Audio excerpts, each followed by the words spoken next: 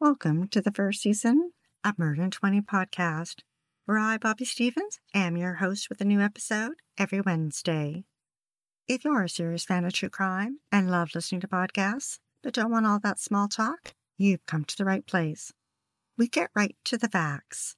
Murder in 20 episodes are concise and complete in 20 minutes. Less talk and more true crime. Be sure to like, share, and follow us to learn about upcoming episodes every Wednesday. Thanks for tuning in.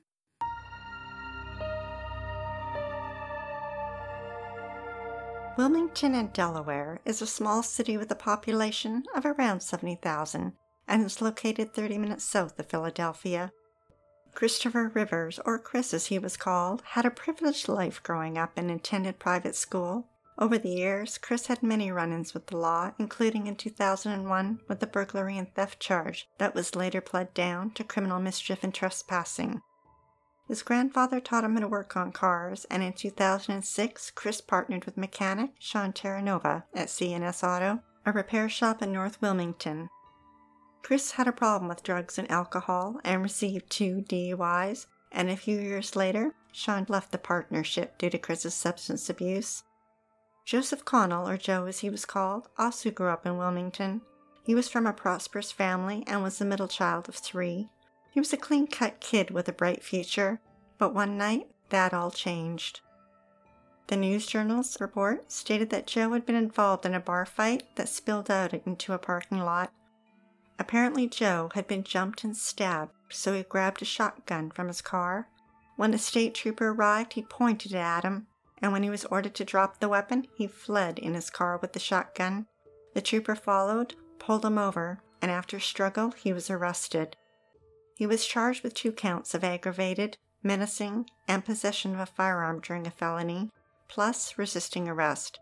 Joe was offered a plea deal that involved a 2-year sentence, but he turned it down, thinking he'd be exonerated at trial, but that didn't happen, and he was sentenced to 6 years behind bars.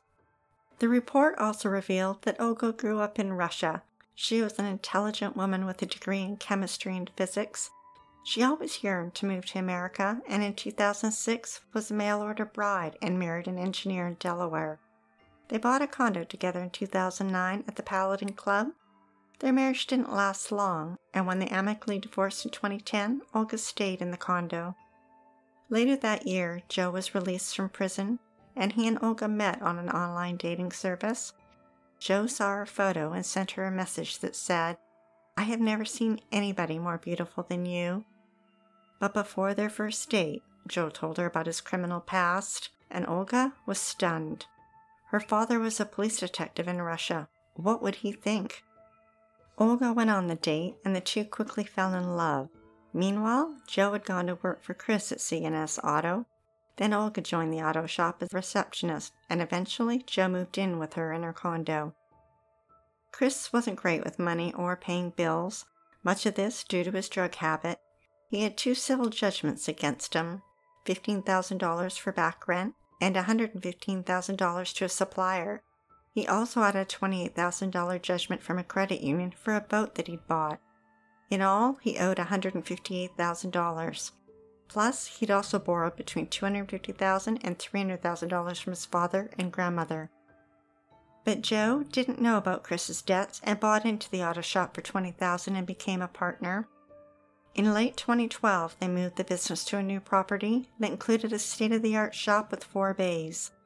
They financed the purchase with a $1 million mortgage, and in order to get it, the bank insisted on Chris and Joe purchasing identical key-person life insurance policies, with each other listed as a beneficiary. If one of them died, the mortgage would be paid off first, then any remaining money would be paid to the beneficiary. The shop was doing well, and Joe was spending money fast. His sister Kelly told the News Journal that it seemed like her brother was making up for lost time. He bought himself a pickup truck and a motorcycle, and he bought Olga jewelry and a $75,000 baby blue Mercedes convertible. They traveled to New York and Florida and spent $4,000 on matching watches. Olga did find out about Joe's steroid use and wasn't happy about it, but she didn't consider it a hard drug. Chris was spending money as well. Joshua Bay, or Josh as he was called, supplied Chris with drugs. Chris was said to use cocaine, meth, and painkillers. Josh visited the shop, sometimes delivering the goods, other times to get work done on his white Cadillac. Josh had a criminal past, but he was also an FBI informant.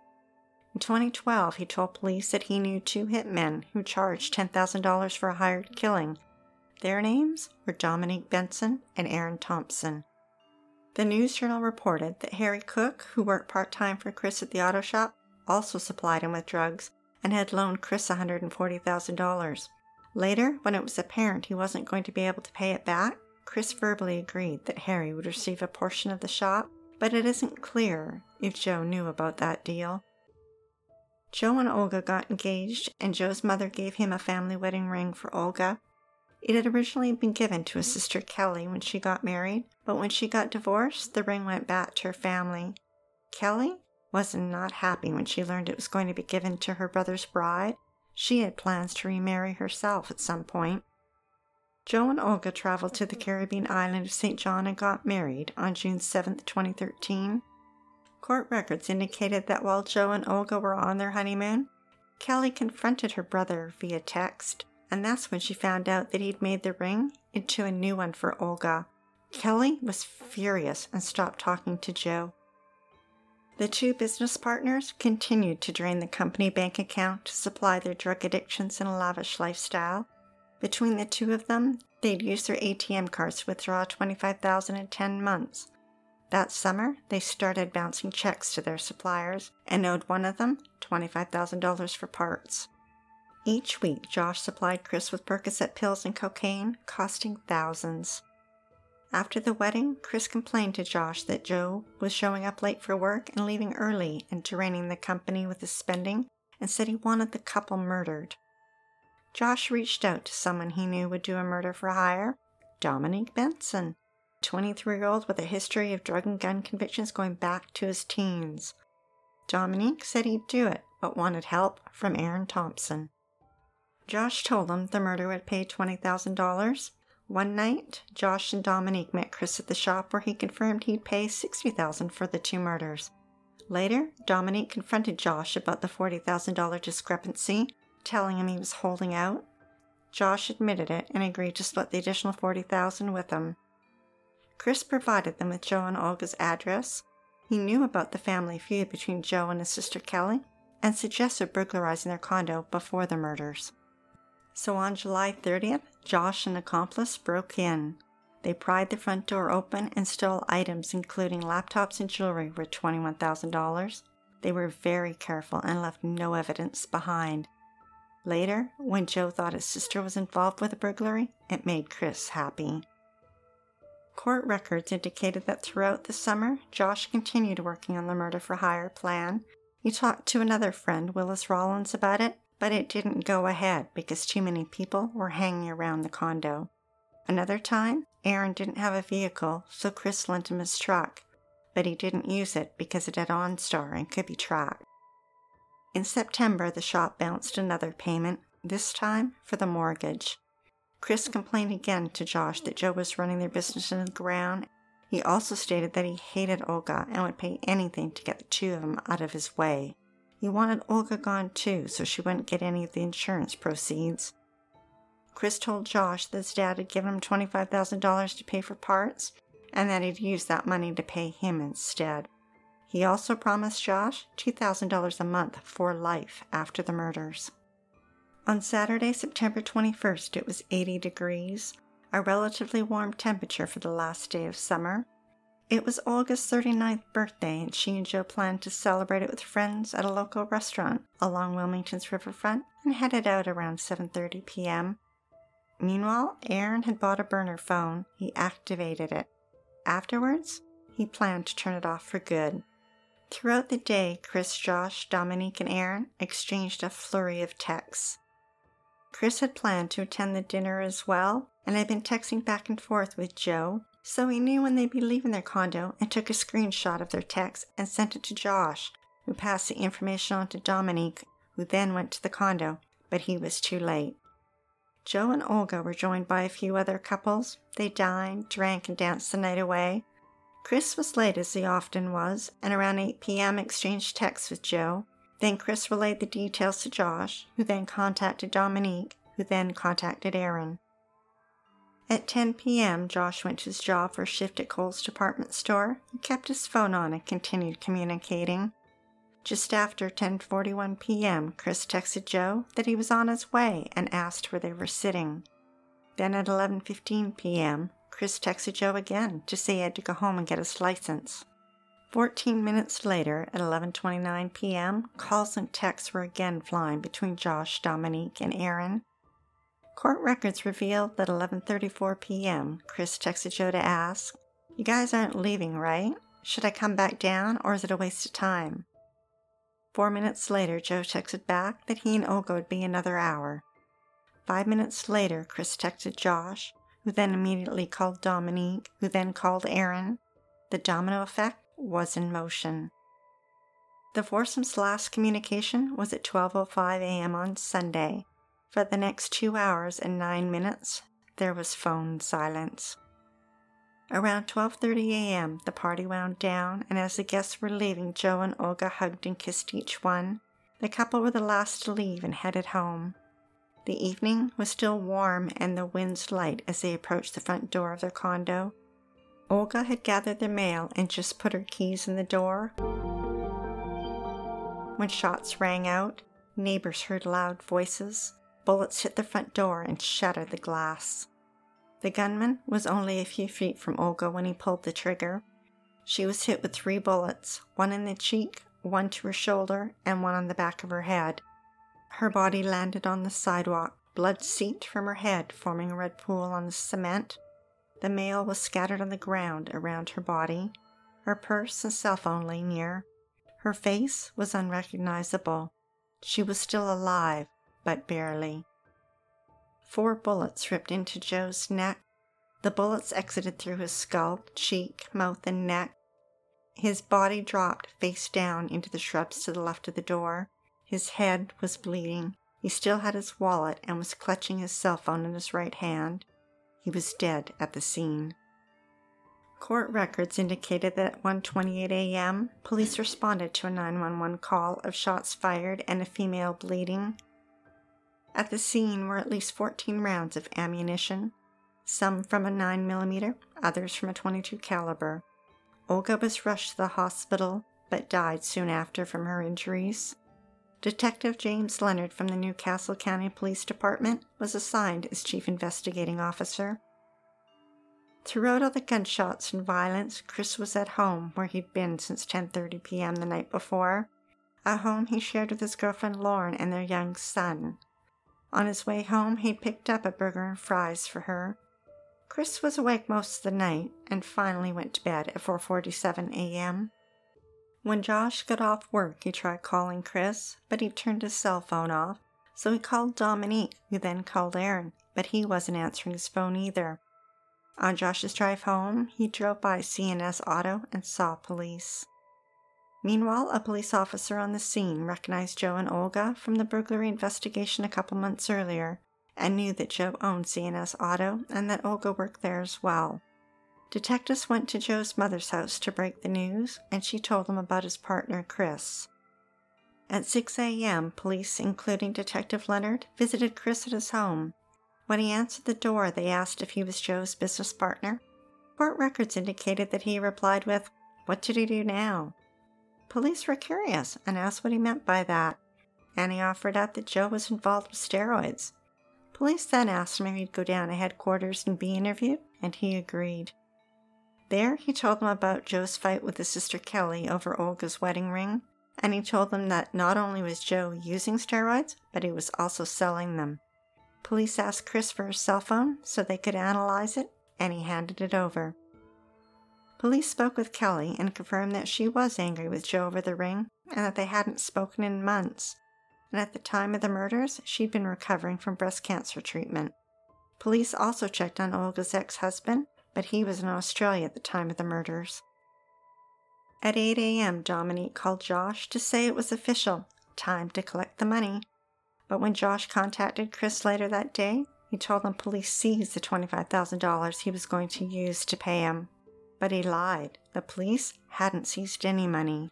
but he told Josh not to worry, that he'd borrow money and sell his truck and tools to get it. Police executed search warrants at C&S Auto and Chris's house. At the shop, Chris took him to the spot where Joe hid his stash of steroids in the ceiling. Police seized the drugs, and with Joe dead, they charged Chris. Then at Chris's, they collected the home surveillance video. In court, a detective testified that the video that night showed Chris arriving home with a bag from McDonald's, and that he looked directly at the camera and flashed a big smile. Later that day, the medical examiner performed an autopsy on Joe. In addition to the 4 bullets to his neck, he'd also been shot in the head, knee, and upper chest. Olga's autopsy was completed the next day. Both had died from gunshots. The News Journal reported that 4 days after the murder, Chris posted a photo of him with Joe and Olga on Facebook and wrote, "Sadly, we lost Joe and Olga early Sunday morning tragically. Joe was my partner, but more importantly, one of my best friends. And Olga was an important part of C&S Automotive." He then asked for privacy during this devastating time, but also mentioned the shop was still open for business. Detective Leonard obtained the credit history of Joe, Olga, and Chris, and discovered 3 civil judgments against Chris. And when police searched Joe and Olga's condo, they discovered the $977,500 life insurance policy. Joe's sister Kelly recalled Chris's odd behavior at his funeral and told the News Journal that he was crying uncontrollably, so much so that it got her attention. Then when he hugged her, he was trembling. She found it uncomfortable and weird, and her instincts told her that he had something to do with their deaths. Over time, Chris eventually paid Josh a little of the $60,000 he owed. First it was $5,000, then $2,500, and then another $1,500. Josh gave the money to Dominique and Aaron, but at one point, Aaron, frustrated at not being paid, threatened Chris by inferring that his girlfriend and son might be kidnapped. Police delved into Chris's cell phone records, which led them to Josh, whom they interviewed. At first he claimed he didn't know Chris, but eventually told police he worked on his car. So then police asked him why his mechanic would be calling him late on the night of the murders. Josh claimed he must have pocket dialed him. When police pointed out that there were incoming calls from Chris, as well as outgoing calls, Josh still stuck to his story about car repairs. Police detectives weren't giving up on the phone records, and they obtained Joe's records as well. And although Chris had deleted his texts from that night, his text to Joe remained on Joe's phone. Police again interviewed Josh on October 24th. This time, he admitted he was selling Chris drugs, and that's why there were so many calls on that night. The next day, police arrested Josh for providing a false statement. Now remember Chris's girlfriend Lauren? It turns out she moved out the day of the murders and took their young son with her. She was fed up with Chris's drug use. He'd become paranoid and wasn't able to run the shop. In June 2014, she contacted police to tell them that Chris had contacted her and said he was responsible for what happened to Joe and Olga, and that he was going to turn himself in. But Chris did not turn himself in to police. Josh's cell phone records led police to Dominique, and those records led them to Aaron. And on September 3rd, both Chris and Josh were arrested on 2 counts of first-degree murder. They also faced charges for possession of a firearm during the commission of a felony, criminal solicitation, and conspiracy. Both were held in jail without bail. 2 days later, Dominique was arrested and charged with the exact same counts. In December, behind closed doors in a locked courtroom, Josh pled guilty to murder. The prosecutor said he would be sentenced at a later date and stressed that he still faced life behind bars. In August 2015, Josh's trial began for providing a false statement to police, and Detective Leonard interviewed him for a 3rd time. And he changed his story again. This time, he admitted to being hired by Chris to murder Joe and Olga, and that he was the middleman. He also testified to selling Chris Percocet and cocaine. Chris had filed a motion with the courts to sever defendants, but the Superior Court denied his request. A few months later, he filed another motion, this time for a transfer of venue, and again the Supreme Court denied him. In February 2016, 2.5 years after the murders, Aaron was charged with 2 counts of first-degree murder, 2 counts of possession of a firearm during the commission of a felony, and first-degree conspiracy. In mid-April, the trial for Chris and Dominique started. Over weeks, many witnesses testified for the prosecution. The defense argued that there was no physical evidence, no fingerprints, no DNA linking Chris and Josh to the murders. But Chris was found guilty on all charges. However, the jury couldn't agree on Dominique.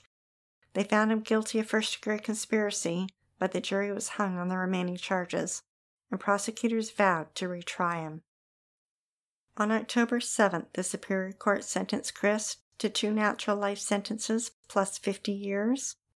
Chris appealed his sentence, but the Delaware Supreme Court ruled his conviction would stand. The month before, Josh had been quietly sentenced to 5 years in prison, with the condition that he could serve a longer term if he failed to testify in the future.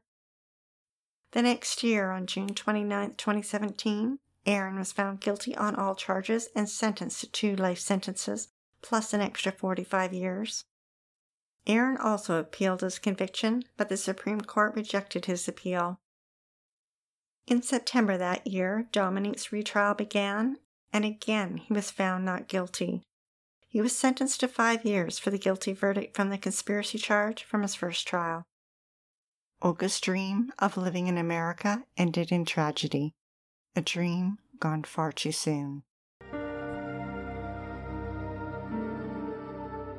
Be sure to tune in next Wednesday for the episode of 18-year-old Angie Dodge, who was brutally murdered in 1996.